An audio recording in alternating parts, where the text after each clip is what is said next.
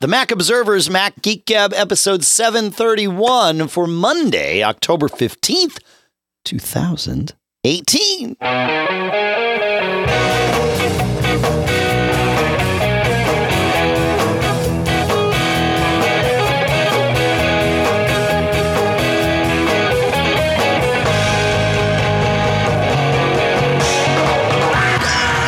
Folks, and welcome to the Mac Observer's Mac Geek Gab, the show where we take your questions, your tips, your cool stuff found. We mix it all together, and the goal is that each and every one of us learns 5 new things. Topics on the list today include some APFS troubles, explanations about Wi-Fi and what matters with the new version numbers and how to translate them, and some great stuff from our forums. Sponsors for this episode include BBEdit from Barebones Software, LinkedIn.com/MGG, where you can get $50 off your first job post, and Capterra.com/MGG, where you can join the millions of people who use Capterra to find software each month. Here in Durham, New Hampshire, I'm Dave Hamilton. And here in, boy, it's starting to get chilly, Fairfield, Connecticut, this is John F. Braun. Yeah, it's fall. I love it. It's the air is crisp. It gets cool at night. It's good sleeping weather. It's time to have fires and enjoy the smell of smoke. And yeah. I love it. It's good. It's good. Well, for me, it's a chance to get new technology. I saw a tweet. So I follow Z-Wave. As some of you probably know, Z-Wave is a protocol for things to talk to each other and become part of your smart home. And I saw a tweet, and they're like, hey, maybe you should get a Z-Wave thermostat. So I dug around and found one, and it's on the way, and we'll see how that works out.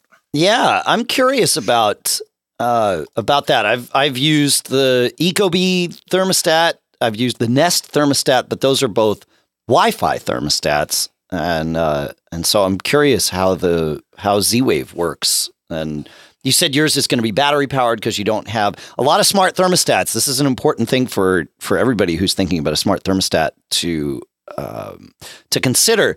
A lot of smart thermostats they need to be powered somehow, right? And so some of them require what's called a C-wire, which is I think 24 volts DC. Right. Coming usually, but not always, coming from your your boiler, or your furnace, or whatever it is. You certainly can get a 24 volts DC from AC adapter and plug it in. I have never done that because with our power outages here, I don't want to have my thermostat dependent on power separate from my boiler. If the boiler gets power, if somehow I can get power to the boiler, I want my thermostat to work. So, but we have in our house, we have a couple of C-wire. We have 4 zones in the house and 2 here in the office. And in the house, 2 of the zones have the C-wire. Ecobee requires the C-wire. I believe the Honeywell thermostats require it, but don't quote me on that, even though I've recorded this, so I'm definitely going to be quoted on that. The ones that I saw at Home Depot, at least one of them said, "Oh well, you can get you need a C-wire, but you can also get a C-wire adapter, which is basically, as you said, a 24 volt wall wart." Nest would prefer a C-wire, but Nest will do something called power stealing, where the other 2 wires that come into your very rudimentary thermostat setup do have 24 volts passing across them. The trick is that when you short them together, it opens the valve or does whatever it needs to do to start the heating process. The Nest that I have in the studio, we only have 2 wire here in the studio in the office, and that works really well. It's actually impressive. I mean, I've had this Nest here for several years. There's a lot of things about the Nest I don't like. It's really not applicable to a home in an area where it's cold. It's more applicable to an area where it's temperate. We can have that conversation another time. But the Nest works really well with the power stealing. So there you go. But yeah, I'm curious to find out about your upcoming thermostat there, man. That's fun stuff. Yeah, and also it was like at the time I got it, the price waivers, but $60. Cool. I don't know if yeah, I mean the Nest is what, like $200 or something. I don't know if I want to pay that much for a thermostat. It depends on I'm very the Nest in the studio here. It having a smart thermostat in the studio is awesome because I can set a schedule and match it. Our my podcasting schedule. I recorded 3 different shows. It varies all the time. So having something that I can program and say, okay, here's what next week's schedule looks like. I can open up a web browser and say, and boom, I'm good to go. Right. Which is nice. Yeah, exactly. Or here's when band practice is going to be. And so I want the temperature different for that, because if I go too hot before band practice and then you put, 5 sweaty guys in the room, that gets uncomfortable. Right. So that part of it's great. The problem with the Nest is that Nest actually makes it very difficult to do exactly that.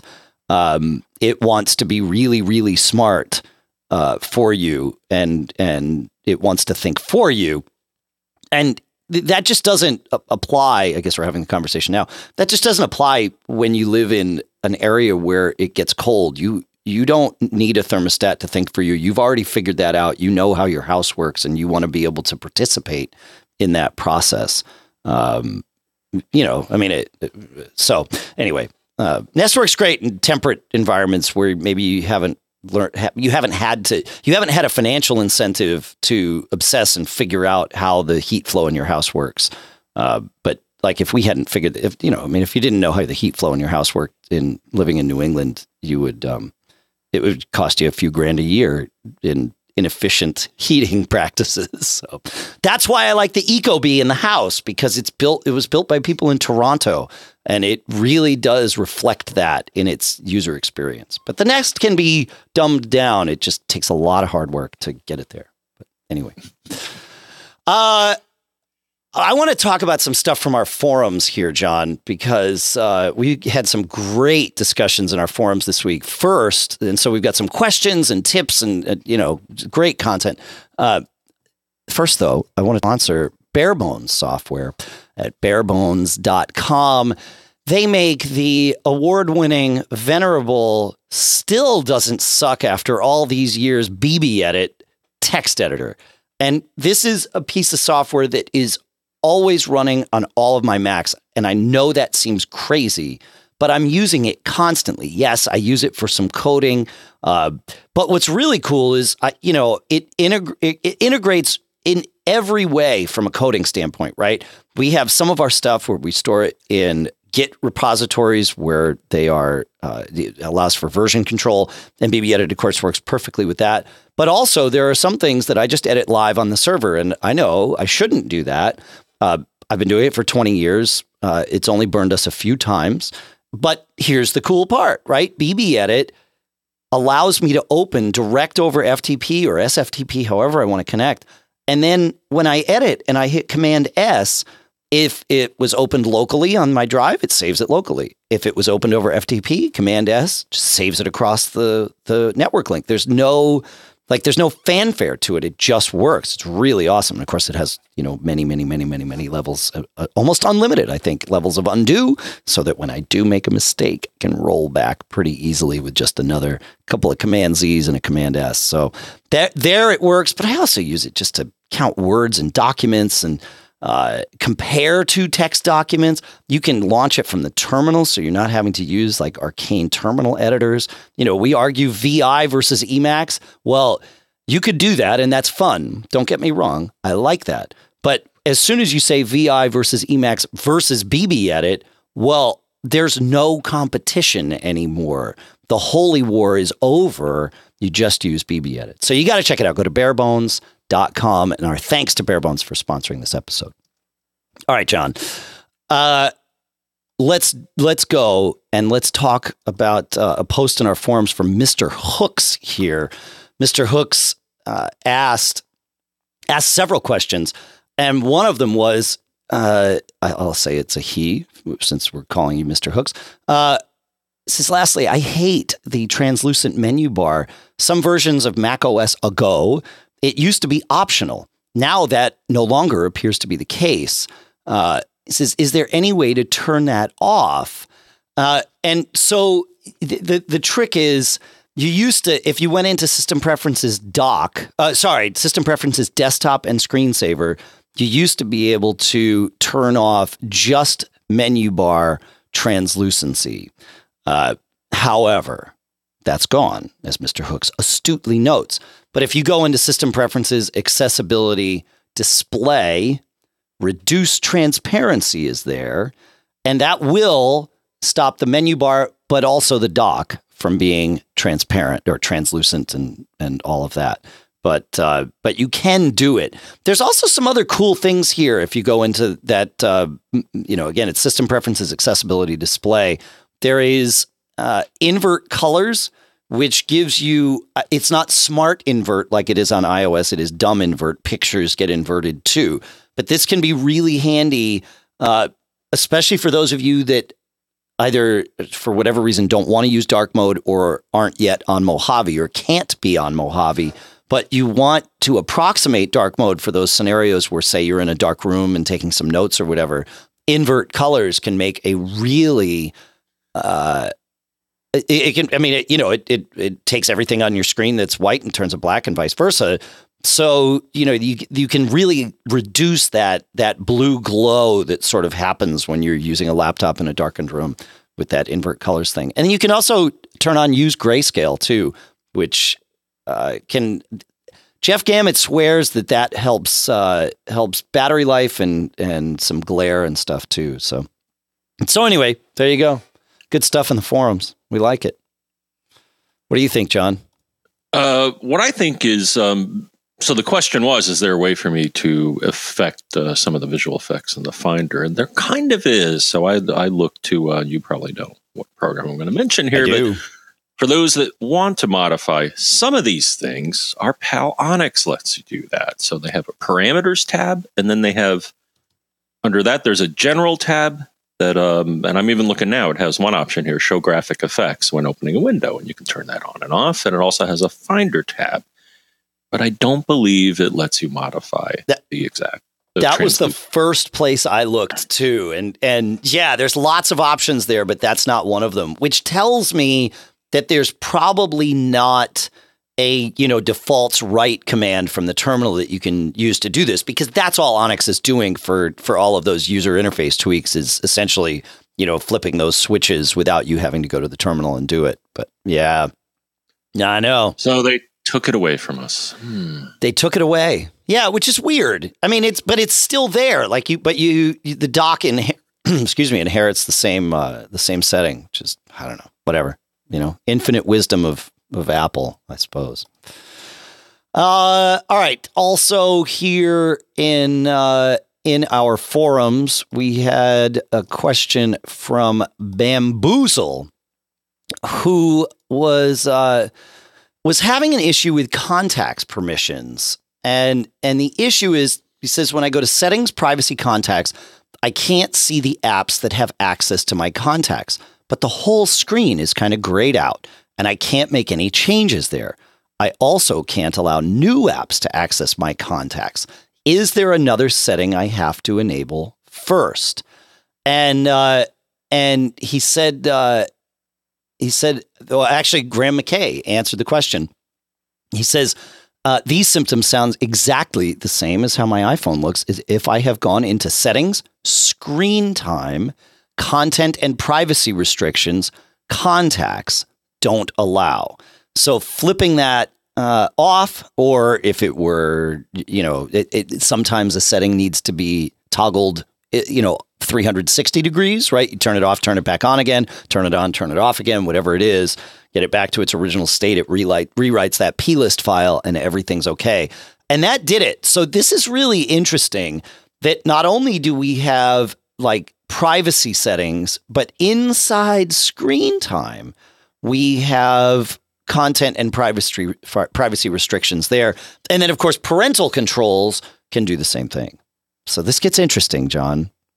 Yet another place to dig. I never would have thought to go there. So I say we each learned 5 new things. That is most definitely true. Craziness, huh, Mr. Braun? I'm scratching my head why they put certain things where they do in iOS. Yeah. I'm with you. Content and privacy restrictions. Look at this. And there it is. Contacts. Oh, man, there's so much here. Thanks, Apple. Cool. Hey, that's what that's what we love about our forums is, there's so many smart people and we can all help each other and we can all participate and the conversations are there and they're archived. And it's good. It's good. It's delicious. Another one from the forums, my friend, Mr. Braun, is from Niceville Steve, who asks, do you know if a person consumes more data connecting to an external device versus than using an iPhone alone? And he's asking about personal hotspots. So do you wind up using more data if, say, you connect your iPad to your iPhone for personal hotspot than if your iPhone or if your iPad were just connected to cellular data directly? And the answer is, yeah, it's totally possible because we have settings on our iOS devices where we can say, don't let this app talk over cellular data, but it will still talk over Wi-Fi data. Well, the problem comes in when you do personal hotspot from any of your devices. Those restrictions don't apply because the device that's asking for it thinks it's on Wi-Fi, right? So that whole, app updates over 150 megs, those limitations don't happen when you're on personal hotspot. It is a non-restrictive scenario once you're there, which can be a nice little hack, right? I mean, we've heard from some of you that have said, oh yeah, I needed to update the such and such app while I was out, couldn't do it. But, I was with my husband. And so I turned on hotspot on his phone and downloaded my update. And then we flip-flop back and forth and I turned on hotspot on mine and he was able to download the update. Like, that's a nice little hack, but there is no way to avoid that if you don't want it. So yes, you can easily use more data when your device thinks it's on Wi-Fi than when it's actually using its own cellular signal. If you're connecting your Mac to one of these devices, or if you're just connecting your Mac and you want to limit data usage, there's an app called Trip Mode that will do exactly this kind of thing. And you can really use it to tweak. I long before Trip Mode came out, I started using Little Snitch to do this, and it works because you can have it automatically change per connection, or you can manually change the profiles. And so I built a Little Snitch profile that does this. But boy, howdy, it's a bear to create that and set it all up because it's all very, very manual. Whereas Trip Mode has done a lot of the hard work for you. So we will put a link to Trip Mode in the show notes too. Thoughts on any of this, Mr. Braun? Nah, not really. I'm with you on this. Yeah. Haven't had to use it too much, but yes, you are correct. Is that I was just picturing it in my mind here. Is that it's Wi-Fi to anything? Wi-Fi to hotspot. Yeah, exactly. Yep. Coolio. All right. We will stick in the forums. We got two more from the forums, I think. So this one comes from Appleseed, who says, I have a friend with a strange duplicate track problem that has developed over the past few months.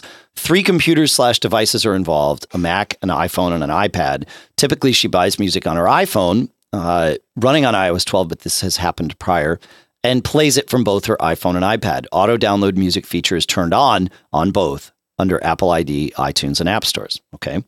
For instance, she just bought an album from the iTunes Music Store. On her phone, she sees every track duplicated. If she plays the album, the tracks do indeed play twice. But on her iPad, only the first 3 tracks are duplicated. The rest of the album are single tracks. She's never subscribed to Apple Music or had iTunes Match or iCloud Music Library turned on as far as she knows. One possible complication is that her old iPad is maxed out at iOS 9.3.5. So this is odd, and I can speak to this a little bit because I have an old iPad that lives in my mixer. We use a Mackie DL1608, I guess, is the mixer. I can't remember the model number off the top of my head, but we'll put a link in the show notes, which uses an iPad in it, and you can play music from the iPad. And just this week, I loaded some tracks on to Apple Music, and it worked. It worked great. Like it synced to it didn't do any duplication. So I can tell you this is not happening because of that, and it's certainly, obviously, not supposed to happen. But yeah, this is interesting. Like, why is it duplicating these tracks? So you, John, this is like you, right? You don't have Apple Music, right? And so you haven't used iCloud Music Library. I wonder, like, I'm trying to have any duplicates either. And you don't have any duplicates. Yeah. It feels like what's happening is her phone is I would wonder what happens if you buy the tracks on the iPad, right? And then, does any of it get duplicated? I think that's that's where we have to sort of head down this path, right? Is test and see is where the problem begins. Because without iCloud Music Library or Apple Music or, iTunes Match involved, there's no syncing happening between these. The only thing is that you're telling it to auto download whatever you've purchased. And I would also watch that purchase process to see if perhaps there's, something in the workflow that she's doing where she's tapping twice on something, or I don't know, but that's I would use the troubleshooting process and start, try it from a different avenue. Does the auto download cause this problem? If auto download is turned off on one or both devices, what happens? Is auto download causing this issue? Like, what's the trick? Any other thoughts, my friend? I mean, there is an article here called Delete Music, Movies, and TV Shows from Your Device from Apple, and they offer... doesn't look to be very useful. It's pretty much if you see a duplicate, delete it. But, right. I was just going to say, what's the trick there? Yeah, exactly. Yeah. So I don't know. Yeah. I don't know if this has any additional wisdom. Right. There are also some, if you search for iTunes remove duplicates, there appear to be some, nothing from any company that I'm familiar with. But I don't think she's seeing duplicates on her Mac, right? I mean, this is on iOS. So, yeah. Oh, man. It's interesting. You can visit the forums at macgeekgab.com/forums and help out here. In fact, we would love it if you did. It is the community there is really fantastic. It's stellar. All right. And then lastly, from the forums anyway, we've got plenty more show to go for you, of course. Lastly, from the forums, listener Joel says, a bus buddy and I, as we commute together to work on the bus, listen and play a trivia podcast together on our commute. Cool. With iPhone 7 and the lightning-only audio. He says, I find splitting the audio tedious since we both have recent iPhones. Is there a way to get two headphones connected to the iPhones without my current method of lightning to analog audio to an analog audio splitter to two analog earbuds? It says most of the adapters that are dual lightning play audio through one and charge on the other. That is correct. There's a lot of these dual lightning adapters, but one of the ports is audio only and one of the ports is charge only. So I looked around a bit and we kind of went back and forth on this. I think it seems like there is something about lightning audio and the way it works on iOS devices that only one audio output can happen at a time. And where this really came home was when I found a three-way adapter, which has two lightning ports and one analog headphone jack. The lightning ports are, of course, one of them is charge only, the other is audio only, and then, of course, the analog headphone jack is also audio only.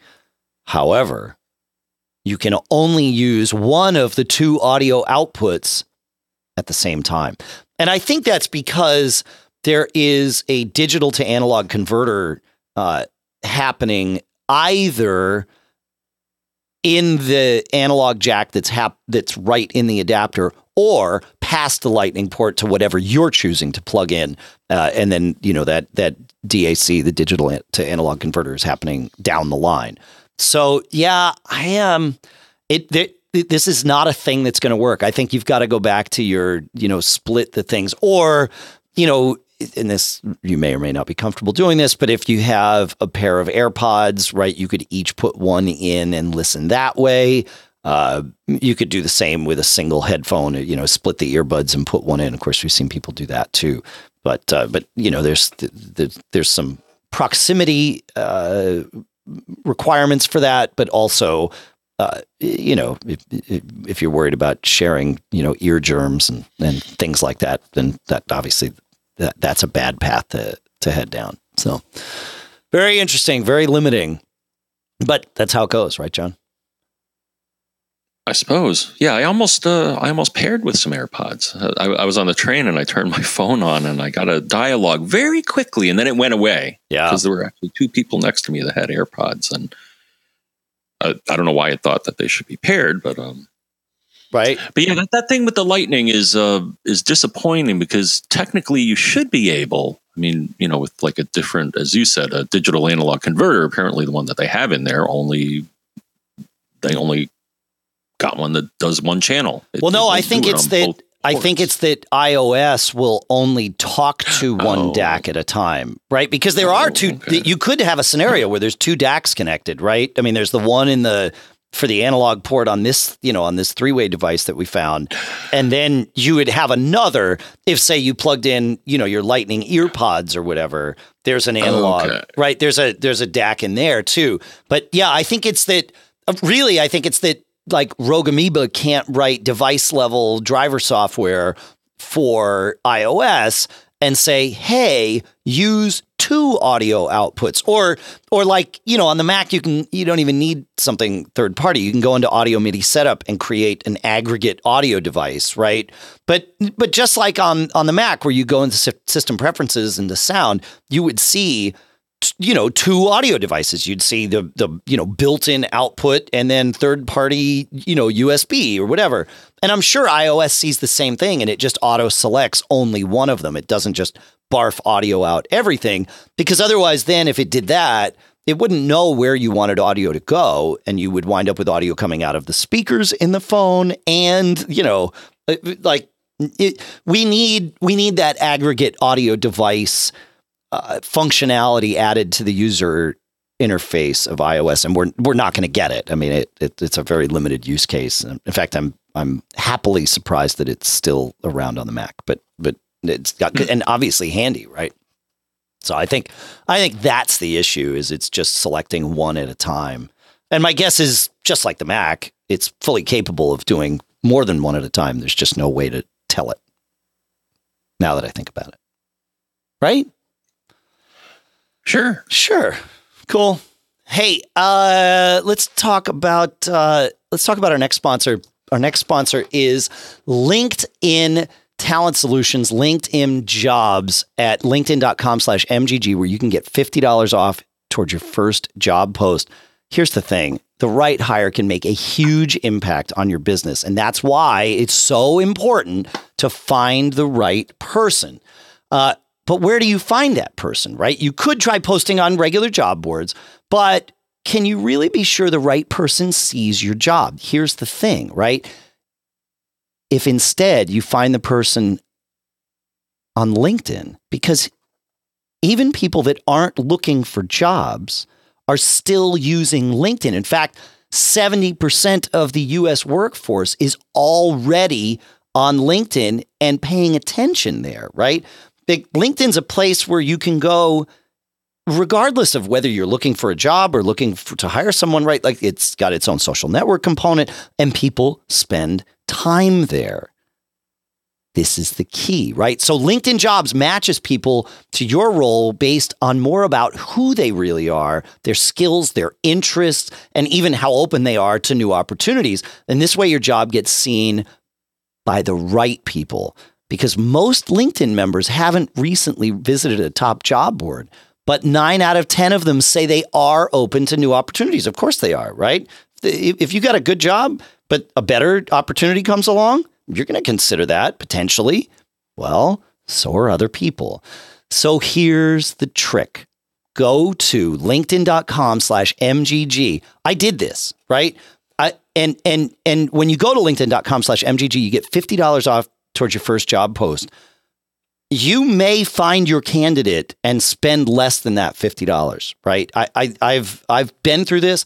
I've done it. And you get quite a bit for your dollar there at LinkedIn Jobs. So check it out.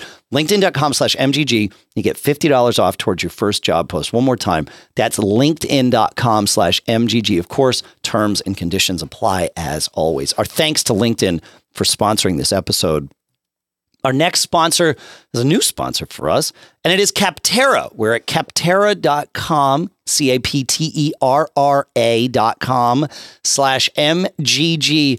You can go get the big book of free software for free downloaded. Again, visiting Capterra.com/MGG. You listen to this show because you like to find new software. You like to find that tool that's going to do what you want. Think about Capterra as a huge library of cool stuff found that's indexed, right? Don't let finding the right software be one of the hurdles that you have to deal with, right? Again, that's why you listen to this show. One of the reasons you listen to this show, to find out about stuff.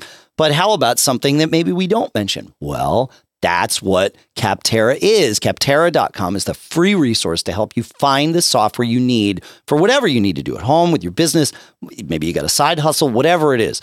And with helpful information. Their big book of free software can help you find a completely free tool to test today. And as I said, even getting the big book of free software is also free. So whether you're looking for like new project management tools, recruiting software, email marketing stuff, Capterra's big book of free software has something for you. Visit Capterra.com/MGG today to get your free copy of the big book of free software. Again, Capterra is Capterra.com/MGG. Our sincere thanks to Capterra for sponsoring this episode. All right, John. It's time to talk about APFS, and it's not all roses, man. I've got 3 questions queued up for this. I'm not sure how we're going to go through these, but here's sort of the thing. We now have had APFS running on Macs, not all Macs, of course, but SSD Macs for over a year, and we're starting to begin to see some of those things where sort of natural file system corruption comes into play.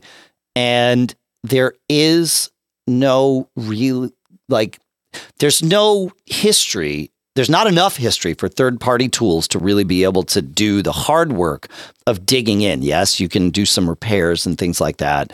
But not all the repairs we would need to do. It's not as mature as HFS Plus, and that means that the tools are also not as mature. In fact, far less so. So Ron writes, he says, I need advice. After listening to Mac Geek Gab 730, last week's show, it reminded me that Mojave's install on my late 2012 Fusion iMac was behaving in a similar manner to what you guys were describing, where things were a little wonky. He says, I tried the Mojave version of Onyx, which completely froze my computer. Then my journey began. The iMac froze while booting in safe mode, then booted into recovery partition with a wired keyboard. Disk Utility fixed something. Okay, so that's good. And he says, then the computer booted normally. This morning, it wouldn't wake from sleep. And rebooting again froze in mid-startup.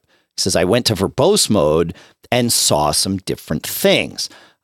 He says there were some APFS APFS keybag failures just before it froze. There was also a PCI pause SDXC listed there.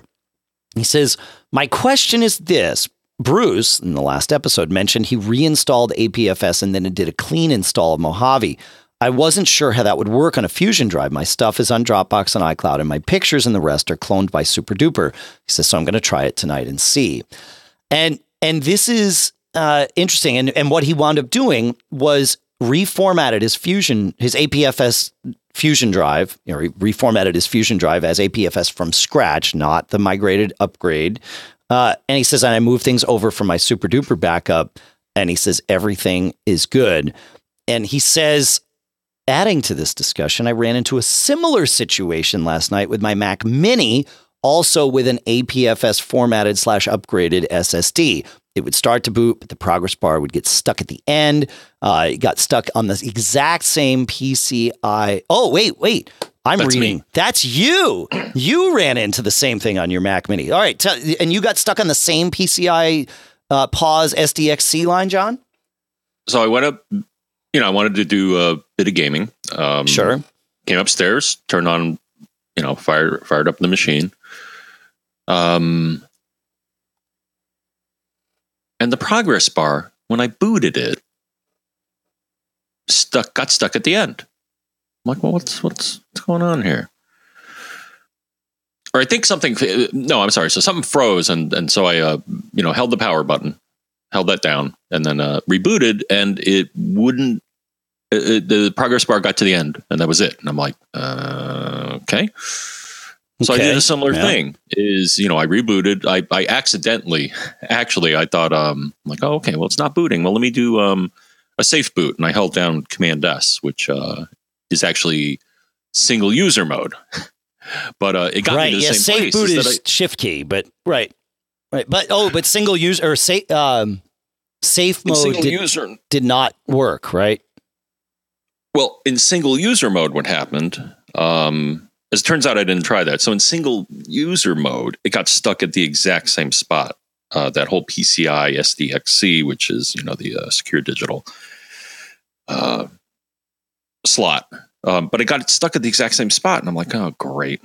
Now what do I do? And what I did was similar. Is that I went into recovery, ran disutility once I mounted the partition, and it complained about the snapshot index something or other, and then the last line though is it said deploying delayed fixes or something, and then it booted just fine. Ooh. I guess the takeaway here is that going into recovery and running disutility is something you may want to do every now and then. Here's the thing, right? This is interesting, right? Because now we're starting to hear about these, and the fact that both you and Ron had similar, you had the same problem, right? Is interesting. And, here's the thing, man. Your drive and Ron's drive originally were upgraded from HFS Plus, right? And I've looked at HFS, like if you go in and you start doing like disutil list and you start looking in the terminal at how these volumes are organized, APFS does a very different thing from HFS Plus. With HFS Plus, the drive is organized into partitions, and those partitions are formatted and named, and that's it, right? It's pretty much, the volume just lives on the partition. That gets a little bit obscured when you run File Vault 2, right? The whole disk encryption, because the way that works is it actually takes the partition and starts you go one level up from that, and it starts creating some virtual logical partition or volumes there. It needs to create, obviously, the one with your data that's encrypted, but it also has to create a small one that's not encrypted so that it can load the software to decrypt the volume, right? And so that needs to be there. So things get a little bit different with the way Core Storage organizes it. Well, APFS takes this fully into everything is just virtual and logical volumes. I mean, not everything. At some level, yes, it's partitioned the drive. But generally, APFS just partitions one big blob, and then you have your logical volumes sort of mixed in there. But it looks very different when you have two things look different. If you migrate from or convert a volume from HFS Plus to APFS, that looks a whole lot more convoluted than if you format a drive as APFS to begin with, right? They're both more convoluted than it used to be, for sure.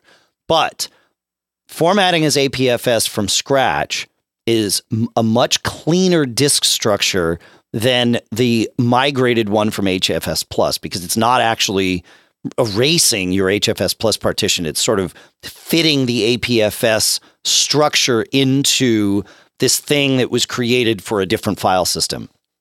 And that, I think, is problematic for some folks. And we'll talk about some other instances of this.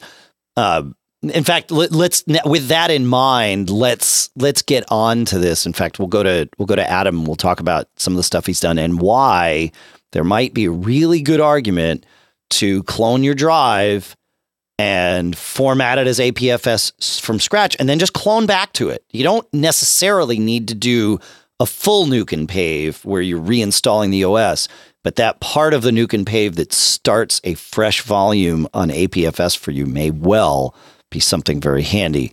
And here we go with Adam.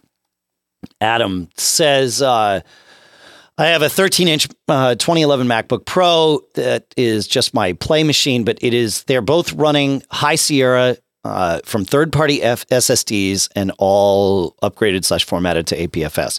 The MacBook Pro is just a play machine. He says, I wanted to try installing Mojave on it using DOSDude 1's install patcher. So this is DOSDude 1's install patcher is a way of getting Mojave onto machines that might not run Mojave. But he didn't get that far. I don't think that's his issue here. He says, but I wanted to make a full backup first to an external 3.5-inch, USB 3 drive. He says, so I tried booting into recovery mode and using disk utility to restore the SSD to the external to make a bootable backup. Okay, smart. He's going to do some funky stuff. He wants a clone first. No problem. That failed for some reason. So he says, I decided to break out the one Thunderbolt cable I have and put the MacBook Pro into target disk mode and plug it into my Mac Mini. I would then plug the external into the Mac Mini and use Carbon Copy Cloner on the Mac Mini to clone from the target disk mode attached MacBook Pro to this other USB drive. Perfect. When I opened the MacBook Pro's icon on the desktop, all I saw was a single file, he says, I forget the name, that said it was some 200 plus gigs in size. I thought, this isn't right, and I ejected the volume and then unplugged and powered off the laptop. When I booted the laptop back up, I got the symbol for no bootable volume found. Uh-oh. Reboot with the option held down, R held down, no recovery partition available. Says I tried again with Command R to get to the network recovery going, and when I got into disk utility there, the SSD was listed, good news, in the side column in bright red, and when I clicked on it, it said that the device was now damaged. I should recover what files I can and replace the drive. Is this some new security self-destruct feature that I don't know about? No, I don't think so. You hadn't done anything wrong. It says, I don't think the MacBook Pro is encrypted. Even if it was, how could this possibly destroy a physical drive with no moving parts like this? All I did was plug it in Thunderbolt for target disk mode. It says, can I just reformat the SSD and rebuild, or is this thing actually toast? He says, I have another spinning drive that I can put in there along with the Time Machine backup that I can restore from. But what do you think happened? So, my first reaction was in reading this was, okay, well, maybe the Mac Mini didn't understand APFS containers, and that's the issue. But of course, he says that he's running High Sierra on the Mac Mini, and it's booting from APFS, so that gets thrown out the window. The Thunderbolt cable would be the next likely target, but again, like, if that were the case, I think it wouldn't show up at all. It wouldn't show up as some weird volume. I mean, that would take a pretty special bit of damage to a cable, right, John, to make it display the wrong thing as opposed to no thing. But that 200 gig file he saw, I think, is almost certainly his data container. And as I mentioned, that's the thing about core storage, right, is that everything's a container. And so I wonder if this volume was, mildly corrupted before you did anything here. Right. And just this alternative mounting process, or maybe the attempt to clone it with disk utility or something, just kind of pushed it over the edge. There's no way to know. We can't go back in time. But without there being, third party disk utilities, as we mentioned, I I don't know that there's anything to do other than exactly what you suggested, which is just reformat the drive and restore from a backup. Because I don't think the hardware is damaged. I don't think any of the things that he did would be. I mean, it's possible the hardware could have just died on its own coincidentally, but I don't think anything he did would have caused it. And as it turns out, we've heard back, and that's exactly the case. He was able to reformat, and everything was good. So, thoughts on this, John? Interesting, because when I had my situation and I repaired the volume, when I went back to Disk Utility, I didn't see my volume. I saw 2 individual partitions, and I'm like, oh, that's not good. Did it make matters worse? But when I rebooted, everything seemed to be fine. So that struck me as kind of bizarre that. Know what I'm saying? Not the exact situation, but a similar situation. Yeah. Is that I wasn't seeing what I expected, but a reboot. I don't know. Yeah. I'm with you on this. I think, so here's the thing, regardless of the reason, APFS drives, like every drive before and after, are going to suffer from file system corruption at some point, right? Something's going to happen that's going to cause it. It's just, we've seen it in every file system ever. It's just kind of a fact of life. If things don't shut down exactly the right way, or, something wonky happens, then you wind up in that scenario.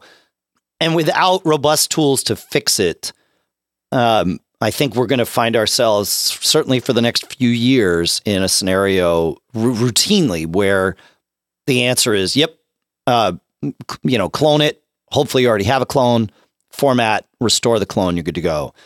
Especially these drives that have this additional layer of complexity, having been migrated from HFS Plus to APFS.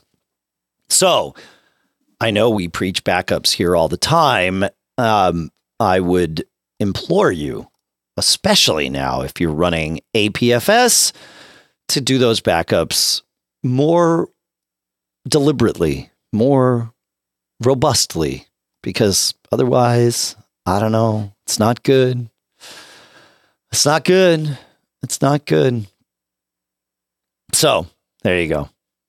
And I would, ahead of time, I would create a boot disk, a USB boot stick for Mojave, if that's your main OS, or if not, for High Sierra, if that's your main OS on your Mac, and keep those aside, because that might be the thing. I mean, if you're cloning your drive, in theory, now you've got a boot drive anyway, but that troubleshooting tool of having that installer and boot disk available to use anywhere. We talked about this last week, creating that Linux boot disk, right? I would definitely, even before you create the Linux boot disk as your troubleshooting tool, I would definitely create a USB stick for Mojave or High Sierra, whatever your whatever your system actually is using. I think that's more important now than ever. And Apple has an article about creating an installer, a boot disk. You download the installer and then you use some terminal magic to like beam that over in a bootable way to a USB stick. Or if you really want to just make life easier, and there's no reason not to, you can use DiskMaker X. I think it's DiskMaker 10, but it's at diskmakerx.com, and that will create you a bootable, stick. Which I made mine the other day as we were prepping this show, John, because man, it's not good. Yeah, I think I should make one too. Yeah, I'm glad you mentioned the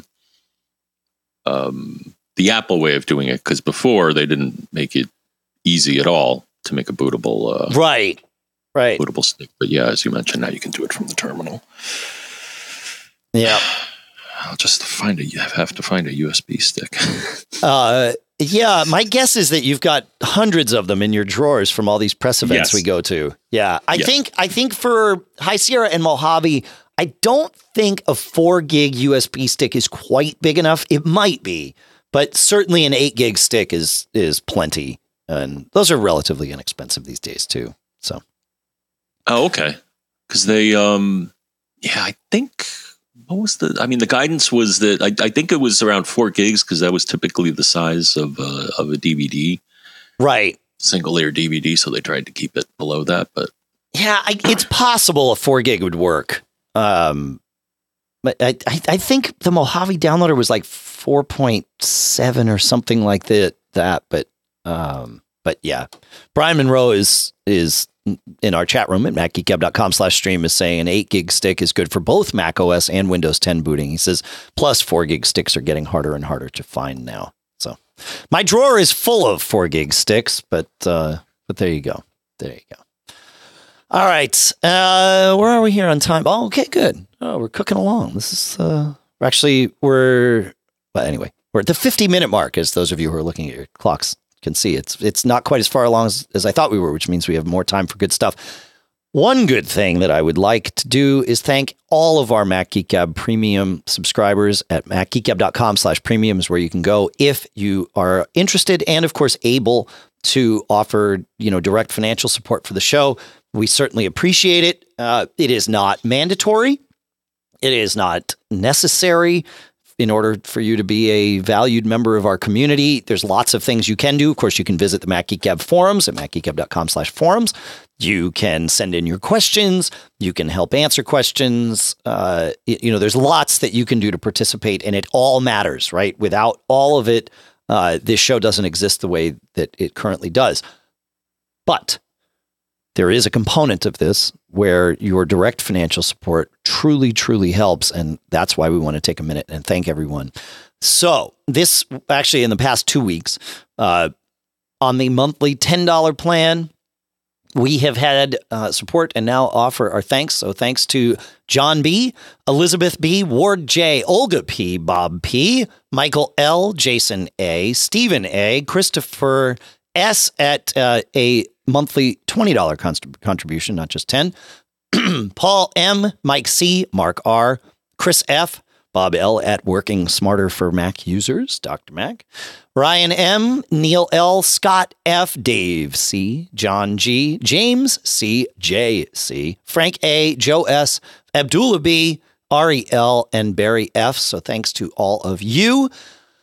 On the $25 every 6-month plan, we have Keith K., Ulysses B., John B., Ken K., Mario Z., John G., Ken L., Paul K., Ralph F., David C., Chris H., Kurt T., Bob H., James N., Robin J., Rob W., Colby W., Mark W., no relation amongst any of them, Donald S., and Andy D. at 25 every 6 months. Thanks to all of you. And then at 50 every 6 months, we have Dominic D. and Lawrence H. So thanks to you. And a one-time contribution of 30 from Mike C. Thanks to everybody. It really does make a difference. It allows us to do a lot of different things that we couldn't do otherwise. And we really appreciate it. So thanks, you folks. Rock. All right, John. I want to talk briefly, maybe this will be less than brief, about this new, I test new routers all the time, and I like to kind of push the envelope. We've talked a lot about mesh, and we will continue to talk a lot about mesh, but for many people, a standalone router is the right thing. If you can get it in a spot in your home where the router is powerful enough to just get your whole home, then you don't need mesh. And some people like a router with a lot of functionality. We often talk about the Synology router because of the functionality that it provides for geeks like us. Well, there are other routers like that. And this week I had the opportunity to check out Netgear's new XR700 gaming router. So this is an interesting piece of gear. It is a tri-band router, John. And I will put an asterisk on the third band because we'll talk about that in a minute. But it is a 4x4 router. It is one of the fastest standalone routers and with the best range that I've ever seen. These 4x4 routers make a huge difference in terms of their range because they're able to really kind of tune their antennas in and pick the right antennas to talk to your device. So when I say 4x4, what I mean is that there are 4 streams going out and going in on each of the 3 bands. Now, your iPhone is a 2x2 device, which means there are 2 streams going in and out. So it can only connect to 2 of the 4 on a router like this. But the cool part is the router gets to help it pick which 2 of the 4, and the antennas are kind of aimed and tuned a little differently so that you're picking the right 2 of the 4. That helps cut through interference. That helps with range. It really does make a difference. I was able to get from across my house 500 megabits per second on my iPhone, which is crazy fast, especially for the distance, and especially given that my house at the time had 3, if not 4 other complete wireless mesh systems up and running, layered on top and competing for available spectrum with each other. So the fact that this thing was able to just cut through and do that is pretty crazy. The cool part is that this router, because it's a gaming router, has some additional features, John. And it's got Netgear has their Nighthawk Pro Gaming Duma OS, DUMA. And it does some cool stuff. So it's got QoS, which of course, you definitely want for a lot of things, but gaming it really matters for. It's got a VPN server, so you could VPN into your house. It also has on the outbound, John, what's called a hybrid VPN. And this is pretty cool. So you can, you'd have to sign up for some third-party VPN provider or set up your own somewhere else. And then you connect your router to it. You put in the credentials, so it will connect to the VPN. And then the reason they call it hybrid VPN is because you certainly can choose to have your entire network of data sent across the VPN. But with hybrid, you can choose to have only specific devices or specific traffic. So let's say that you're totally fine with, using your VPN you want to use it for security. So you set up with this VPN, you send everything across it. But Netflix doesn't like it when you connect with a VPN. Hulu doesn't like it when you connect with a VPN. Maybe, right? Fine, no problem. You go in and you say, great, I don't want Netflix traffic to be sent across this VPN. Or I don't want my gaming traffic sent across a VPN because it slows things down, right? It adds another layer. It's pretty cool how you're able to just do this. Or you can do the opposite. You can say, don't send any of my traffic over the VPN except these couple of things. So maybe you're somewhere where you do want to use a VPN with Netflix and you find one that works and it allows you to get your Netflix content from, your home country while you're traveling somewhere else. Okay, no problem, right? It can do that. If you're somebody who likes to use BitTorrent, no judgment here, but you certainly might want to send your BitTorrent traffic across a VPN so that your ISP doesn't send you nasty letters, right? That could also be done. It's a pretty cool thing. And then, John, because this also matters to gaming people, you can actually tell it to only allow you to connect to servers in a certain geographic area so that you are ensured getting low ping times, and it will actually block. You can say, okay, cool, I'm going to play, Call of Duty or whatever. Great. I want to only connect to servers within, 1,000 kilometers of me so that you're physically close to them. You get lower latency and all that stuff. You can actually do all of that stuff too. So it's just pretty cool, right? I mean, this is a cool thing. And if you're a gamer, this is exactly the kind of thing that you'd want. And then, John, so any questions on that, John, before I open up the next can of worms here?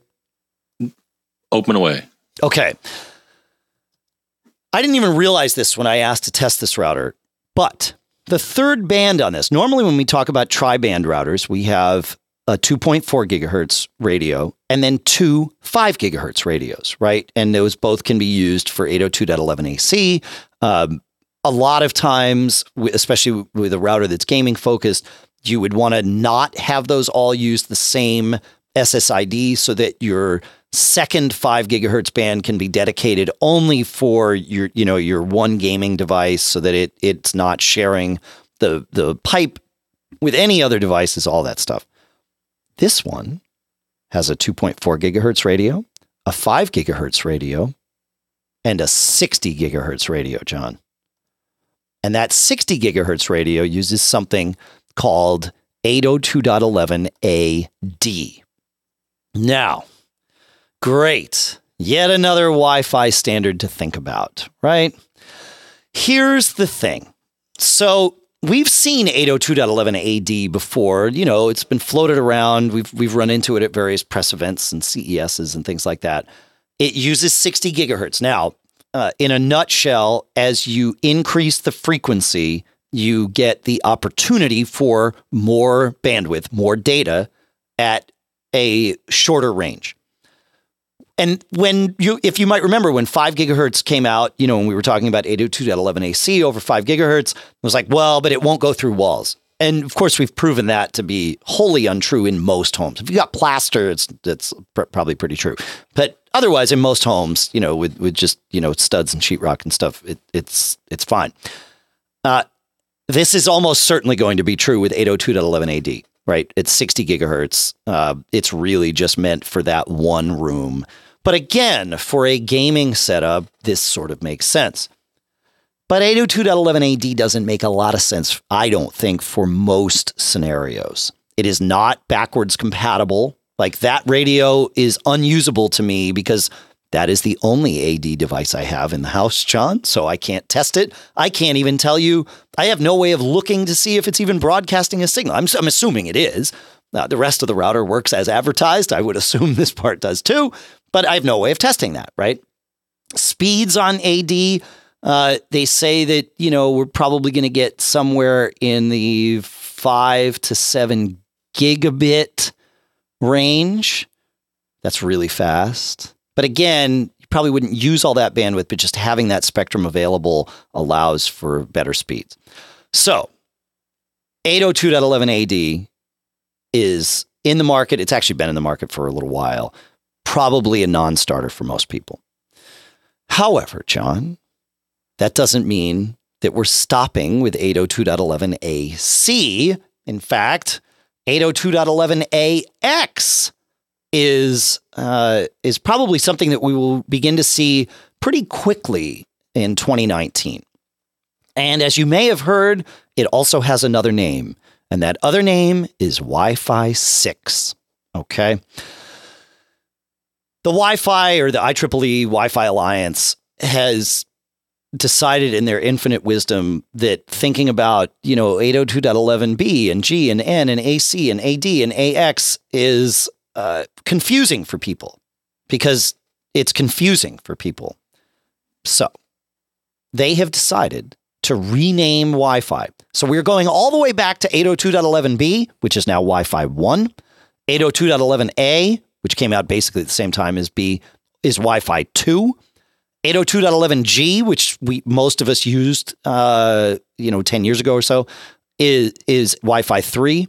802.11n, which works. So the first three, well, actually, B is 2.4 gigahertz, A is 5 gigahertz, G is 2.4, N is either 2.4 or 5. So that's Wi-Fi 4. And then 802.11ac, again, all of these backwards compatible with each other, at least if you support the radios involved. 802.11ac, which we've had for the last, 3 or 4 years, the thing that opened up mesh and all that. 802.11ac is Wi-Fi 5. So we are currently at Wi-Fi 5 with most devices. And Wi-Fi 6, also known as 802.11ax, is coming next year. Now, why is 802.11ax or Wi-Fi 6 better than AD? AD doesn't have a Wi-Fi number, by the way, if that's any indication as to what the Wi-Fi Alliance thinks of its future. What's the difference? Well, the difference is that Wi-Fi 6, aka AX, uses both 2.4 and 5 gigahertz and does some different signaling in order to increase its bandwidth. There's two ways two analogs to this. One is LTE, right? LTE changed the way it was using signaling over the radio in order to fit more bandwidth into the same pipe. Cable modems. We've talked a lot about the difference between DOCSIS 3.0 and DOCSIS 3.1. Same cable using a different signaling method called OFDMA, multiple access. You can fit more bandwidth by chopping up the spectrum into smaller bits and sending more across simultaneously. OFDMA is what allows your DOCSIS 3.1 cable modem to go up to gigabit speeds. It is also what allows Wi-Fi 6 to go much, much faster. In the lab, they've got it going 11 gigabits. In real world, again, we're probably going to see something in that 4 to 7 gigabit per second range, just because you can't use all the spectrum in real world that you actually can in the lab, not realistically. So, yeah. And again, are we going to be sending data at those speeds? Well, I mean, Ethernet in most homes is, a gigabit is the max, right? So no, but again, having that spectrum available makes a big difference in terms of extended range and all of that. And because Wi-Fi 6 uses both 2.4 and 5 gigahertz, well, then, you'll get at least the same range that you get with Wi-Fi 5 and maybe even faster. Yay. We got through the Wi-Fi 5 to 6 discussion. So thoughts on any of this, John? 160 megahertz channels, right? Well, maybe. I think you mentioned that. Well, I thought that was. I'm poking around and I found a reference to. I skipped that. Yeah, so that you can do 160 megahertz channels with Wi-Fi 5 now, 802.11ac. Most things do not. Most things use 80 megahertz channels. And that's where the difference between on Wi-Fi 6, that's where the difference between that 11 gigabits per second versus the 4 to 7 comes in, because 11 they're using 160 megahertz channels, but in real world we're probably not going to be doing that, realistically, just like we can't with Wi-Fi 5. So that's why it's going to be a little slower. So it's going to be 80 megahertz channels in most use cases. That's right. Yep. Yeah. But there's potential. There is. I mean, have you ever tried to use 160 gigahertz channels? It's really difficult to get your router to use like that big, huge swath of bandwidth. I mean, I used to try it years ago when AC first came out and we could install like DDWRT on our routers and really tweak everything. And you could turn it on and then the router would come back, the radio would come back and say, there's too much interference. I'm back down to 80. So it's just not going to happen. And that was when most people didn't have 5 gigahertz radios. So yeah, I don't think it's realistic to use 160 megahertz channels, but still 80 megahertz using this new signaling method is going to make us easily get gigabit speeds, gigabit plus multi-gigabit speeds over Wi-Fi. And then the nice part is, once they put this in phones and things like that, which I really think they will. I think Wi-Fi 6 is where it's going, not this AD thing. But it's interesting. It's fun. And I'm really glad that we've got these new names. We will routinely refer to them both for a little while just to help us all, not just you, but us too, remember where the translation layer is, so that when we're thinking and we run across a router that was built, before October of 2018 and doesn't say a Wi-Fi number, it just has a protocol on it, you'll know how to translate that. So we'll keep reinforcing this lesson together. How's that sound, John? Good? Good. Yeah. I'm excited about this. This is cool stuff. And I've got some other routers to test. I always have routers to test. It's crazy. It's a little bit nuts. Yeah. Well, one that I think you'll be testing is the one that Synology. You can actually buy it now. So right. I think you talked about the software and all that, but they actually officially announced the release of it. And I just checked now. If you go to Amazon, you can actually purchase it. But you're talking about the MR2200AC mesh router? Correct. Yes. Yep. Yeah. No, this is it. Like, this is what we talked about last week, and I'm stoked about it because I really like the feature set that Synology offers, and I'm curious from I've got one of these on the way. Actually, I think I've got a couple of them on the way. You can add them as mesh points to either your Synology router system if you have the latest RT2600AC from Synology, or you can add them to your existing router. This is that whole mesh 2.0 thing we were talking about last week. And I think in the latter scenario, it brings in some of those features, this MR2200 AC from Synology. If you've got a router that you like or you're stuck with because it's from your ISP and you can't change, but you want some of these Synology features, I think like Cloud Station and some of these others are supported independently on this new device from Synology. So you can add a mesh point that does some meshing and also adds these features while still keeping your existing router. So I'm interested in testing from a lot of angles. This is like I said last week, this is exciting, man. Yeah. Yeah. It's good. You got to see the thing, right, John, at the Synology event this week? Yeah, they had it displayed and they showed the interface, which is similar to their existing products or the same OS. Yeah, it's similar. I mean, it's SRM, not DSM. So it's Synology Router Manager, not Disk Station Manager. But yeah, if you're comfortable with Synology's Disk Station's, user interface, their web interface, then you're totally good to go with this. It's the same, which is awesome. It's really, yeah, I'm excited, man. I'm just excited about it all. I don't know why Wi-Fi makes me so happy. Why it makes me happy? Because I have a family of, now 3 in the house, but a family of 4. We all really use our Wi-Fi regularly, and I love it when everything just works and it's smooth. Even though I've got 2 kids streaming Netflix in different places, and we're streaming to our Apple TV in the living room or whatever, and my son's playing games on the PlayStation downstairs, or the Xbox. We don't have a PlayStation. Why did I say that? We have an old PlayStation, but he's on the Xbox now. And and I'm podcasting, and it used to be that if my wife started uploading pictures while we were doing a podcast, I had to pause the show and like text her and be like, "Oh, hey, Lisa, please don't," And we've solved all these problems, and now it just works. Of course, because I'm me, that's not okay. That's not good enough. Now I want to break it until I fix it again, or fix it until I break it, whatever it is. But anyway, it's fun. So yeah, I'm excited. It's good. You got a similar setup. I know it's just you at your house, but you do a lot with beaming data around and backups and bandwidth and streaming to your TV, and you don't want it to stutter ever for anybody, you or anybody else, right? No, and and with the three euros, pretty good. Yeah.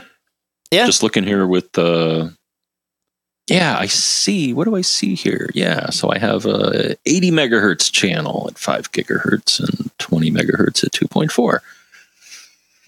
Cool. That's good. Not all my devices talk AC, but hey. Yeah. It's fun. I like this stuff. All right. Well, we'll talk more. I'm sure we'll talk more about it. Where we're here. Should we answer a couple of questions, John, or should we? I think we should blow through some cool stuff found, but I'm open. You choose, my friend. Cool. Go for the coolio. Cool. Okay. Cool. We will start with Scott, who was just listening to episode 726 and says you were talking about cloud storage for cheap long-term storage. He says, I suggest looking at wasabi.com.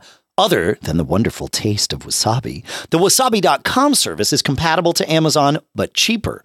Even better, they don't charge egress fees to get to your data. In fact, all they charge for is storage space. Check it out. He says it's been working very well for me. And I looked into this. I haven't signed up yet, but Wasabi, it's S3 compatible in terms of just the way their infrastructure works and the way you can sort of plug into it with various pieces of software. But it's $4.99 a terabyte per month. And as he said, no data transfer fees. So with Amazon's, S3, you wind up paying for bandwidth too in a lot of cases. But with this, it's $5 or $4.99. $5 a terabyte a month. It's pretty good. It's pretty good. I am becoming, I don't know, this whole thing with Backblaze. I know that Backblaze has fixed their app now so that it's far more Mojave compatible. But this whole thing has sort of left me with a sour taste. Like, do I really want to have my cloud backups all kind kind of owned by one entity. Like, wouldn't it be better if I was running software here, and I'm thinking of like Arc by Haystack, or ARQ by Haystack Software, right? And then just beaming to a data provider and kind of controlling the whole widget myself. I realize this is a geeky solution and not the all-in-one, but after, the Crash Plan thing where they, sort of abandoned their consumer market, it's like, yeah, maybe there's a better way. I don't know. I got to think, and this Wasabi thing makes me think. So it's good. Pretty good, right, John? Yeah. I don't do too much cloud outside of iCloud. Probably should. Yeah, right. Well, that's the thing is, yeah, we probably should. I agree. All right. Who is next here? James sends in a note about the SanDisk iXpand base for iPhone, which looks like a Qi charging puck, but it's not, right? But it does have some interesting things in it. It's got a, you just plug in your lightning cable into this thing. It will charge from there for you, and it will fast charge with up to 15 watts of power, it says. But it's also got a 64 gig storage inside it, right? So it charges your phone, it backs it up, all of that stuff, so you can do your backups locally and own your own data and all of that stuff. So you plug this thing into the wall, you plug your phone into it, and then you use the SanDisk app, and off you go. And James says he has it and likes it, and so thank you, James, for sending that along. Good stuff. Fun. I like it. Yeah, I remember seeing that at a prior show. Huh. Yeah. So it looks like you need a cable. Though it looks like, it's not doing the data transfer wirelessly. It's doing it with you need a cable. You need a cable. Yes, exactly. Right. And no charging wireless. Nothing wireless about this. That's right. While talking about backups, Curtis reminds us of Duplicati. He says Duplicati is an open source piece of backup software. It is block based, uses compression and strong encryption. It can store data locally on a hard drive or an SSD or your NAS. It can also upload to cloud services like Dropbox and B2. Yes, it does work with Wasabi. I checked into that. He says, I've been testing it for about a week with a limited backup set of about 10 gigs from my MacBook Air. He says, I'm using Box.com as my destination, and it's working reliably so far with scheduled backups once per day. I've done a restore operation with a few files just to see how it works. Everything, configuration, scheduling, restoration, is done via a local browser-based interface. He says, I think it's comparable to Backblaze, but being open sourced, you get to know exactly what's going on. You just get to pick what you're doing. So we will put that in the show notes too. I know we've talked about that before, but great stuff. So thank you. Good. I like it. I like options. I remember checking out Duplicati, John, and I don't know. I didn't dig deeper, but we must. Let's see. James, lots of us have been updating our Apple Watches. Those of us that can. I say us. I'm not in that group because I can't run the latest Watch OS because I am still on my Series 0 that I got on day 1. But there it is, John. They're coming to get us. He says, James writes, I tried this tip updating to the latest Watch OS 5.1 and was able to update way faster than I ever have in the past. So the trick is, your Apple Watch will attempt to update over Bluetooth. And Bluetooth is slower than Wi-Fi. But you can trick it if you hold your mouth just right and take the steps in the right order. So the steps are, open the Apple Watch app on your iPhone, go to My Watch, Settings, General, Software Update. This is how you would update your watch. Great. Tap on Download and Install, which downloads the latest software to your phone and then begins the process of putting it on your watch. When you see a time estimate in place of time remaining, then open the Settings app on your iPhone and turn off Bluetooth. You got to do it in the Settings app, turn off Bluetooth. Go back to the Apple Watch app and tap Cancel on the Reconnect Your Apple Watch message because it's going to be mad that you turned off Bluetooth. Now, complete the update process. That's it. Just let it complete. And then go back afterwards and turn Bluetooth on to reestablish a Bluetooth connection to your phone. To your watch, rather. This will force the Apple Watch to connect to your iPhone over Wi-Fi, and it goes much faster. So we'll put a link in the show notes to an article at brothertech.com where James found this little tip. So very, very cool. Thanks, man. I like that. It makes sense too.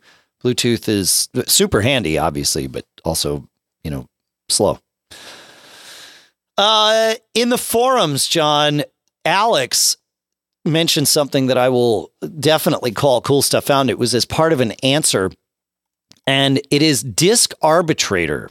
And he says this was in terms of somebody in the forums wanted to set their volume on their Mac to not mount at startup. And Disk Arbitrator, it's free. It's available via GitHub, and it says normally you can use it to prevent a disk from mounting or to mount as read only, so you can't write to it. He says it's totally useful for running forensics on a dying disk, so that you're not mounting it in the wrong way.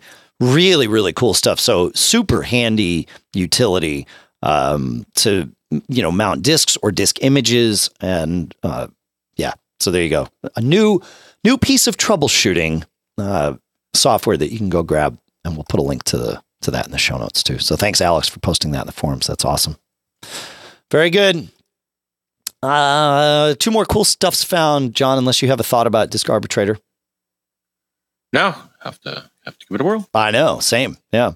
I recently was able to check out this new mic stand. I podcast here in the studio, and I also routinely, in fact, podcast from my desk down in the office, because when we record TMO's Daily Observations, when Jeff has me as a guest on that show, I obviously, I have to be there. And so I have a different mic. I actually have a Rode Podcaster connected USB to my Mac there. It's a great dynamic mic, really easy to use.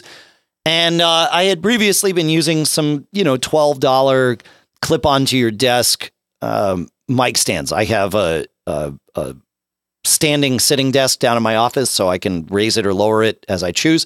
So I do a clip-on mic stand so that my mic is always sort of right at the right height and all that stuff. And these $12 clamp-on mic stands that you get from Amazon are fine. They do work. They are reliable, but they're not really elegant, and they're a little janky. Enter the new Blue Compass mic stand that clamps onto your desk. It has this beautiful boom arm. It's much longer than I've ever seen before in one of these clamp-on stands, and that's because it's a little more robust. It can support itself better. My desk supports it just fine. You grab it, you move it to a new location, and it just stays there. It's like magic. It's like for those of you kids, you might have to ask your parents, the old lampshade iMac where you could move the screen around, and wherever you put it, it just stayed. Same thing happens with this Blue Compass mic stand. You just kind of grab the mic, put it where you want it, and it just stays right there. You don't have to unscrew and rescrew and tighten and all that stuff. You just get it set up and you're good to go. So we'll put a link to that in the show notes, but I've been really impressed with that thing down at the desk. So very, very happy now. Things just work the way they're supposed to. Yeah. Questions, John, before we do our last cool stuff found? Nope. All right, cool. Well, our last cool stuff found also comes from, we started with the forums, and we're going to end the show with the forums. Sync Folders Pro is the cool stuff found. It comes from a question where somebody was asking about syncing, docs and documents and desktop to iCloud, but wanting to be able to really control it. And Sync Folders Pro is the key there. Listener Michael participated in the forums and showed us this because, the problem is with iCloud, you wind up where it sometimes will optimize your storage for you, even if you don't tell it to. And you're sort of stuck with this sort of very generic on and off switch. But Sync Folders Pro gives you the option of really managing and tweaking and all of that stuff. So thank you, Michael, for shouting out to that. Have you ever used Sync Folders Pro, John? No. Yes. He says it does exactly what's wanted here. It syncs between Mac and iCloud automatically or manually without deleting from one place or the other, depending on the syncing mode selected. So again, very granular control over that. And again, it will use iCloud as its storage if you like. So you don't even have to change that, which is pretty darn cool. And because it's doing a sync, the files are just their files. There's no, it's not storing them as things that have to be read by Sync Folders Pro on another computer or whatever. It's just iCloud. You're good to go, which I really like. So there you go. Good stuff, Mr. Braun. Good stuff. I use Synology. Yeah. The kind of sync. And actually, I did recently have a hiccup with it. I've been really happy with Cloud Station Sync and now Drive Sync, which is Synology's syncing thing. Like that's great because I control all the data everywhere and it works really well. And then I just back it up. Yeah, so maybe I should move to that because I'm using what they call Cloud Station Backup. I use both. I use Cloud Station Backup for my local backups, but that's a little wonkier. Like I found it less reliable. It works for a little while and then it just stops working and you have to I just jump had through that. Hoops. Is that what you had? Okay, yeah. No, I had it happen. All of a sudden, I was looking at the status of it. Here's a tip, folks: make sure that your backups are actually running. Yeah. Because I looked at it and it's like, the last time I synced was on 10.4, and I'm like, it's later than that. It's 10.14 or 10.15. Yeah, exactly. And the error was something like can't find destination. And I'm like, well, what do you mean? It's right there. That's exactly what I had too. I had to start from scratch to get it. Like I tried everything. Yeah. Yeah. But the Cloud Station Sync. So it's, two completely different products, but named very, very similar. Cloud Station Sync or now it's just called Synology Drive. That has worked really well for me, like super reliable for the last 5 years. So I've been really happy with that. That's my Dropbox / iCloud replacement. So, yeah. Coolio. All right, folks. Well, that brings us to the end of yet another fun week here at Mac Geek Gab Land. Feedback at MacGeekGab.com is the address that you can write to if you have a question, a tip, right? Sure. For that other guy, though, they may want to send something to feedback at MacGeekGab.com. Right. And if you're not in the first two groups, definitely feedback at MacGeekGab.com is going to be for you. Unless you're in the fourth, slightly separate group, but still the same. You, because you're a premium member, you can write us at premium@MacGeekGab.com. And we do check that box more frequently and first because, it's how it works. But we do really, the secret is we attempt to, and most weeks do, get to and answer everything that comes in, even if we don't include it in the show.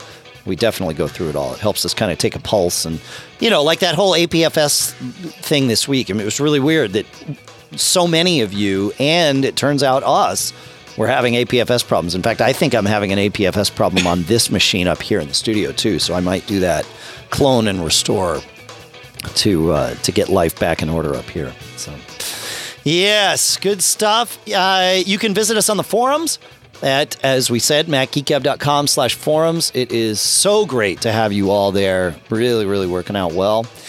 And I want to thank, of course, all of you for listening. I want to thank CacheFly at CACHEFLY.com for providing all the bandwidth to get the show from us to you. I want to thank everybody in our podcast marketplace, of course, our sponsors, BB Edit from Barebones, Capterra.com/MGG, LinkedIn.com/MGG, Smile at SmileSoftware.com/podcast, Ring at Ring.com/MGG. Fun stuff, folks. Fun stuff. It's like the band's getting louder, John. I think we timed it perfectly. I started us off here, my friend. Why don't you be the one to wrap it up? What's the last little tidbit we're going to share for this week? I don't want to wrap it up. I want to open a present, but you got to be careful when you're opening a present because you don't want to get caught. Made on a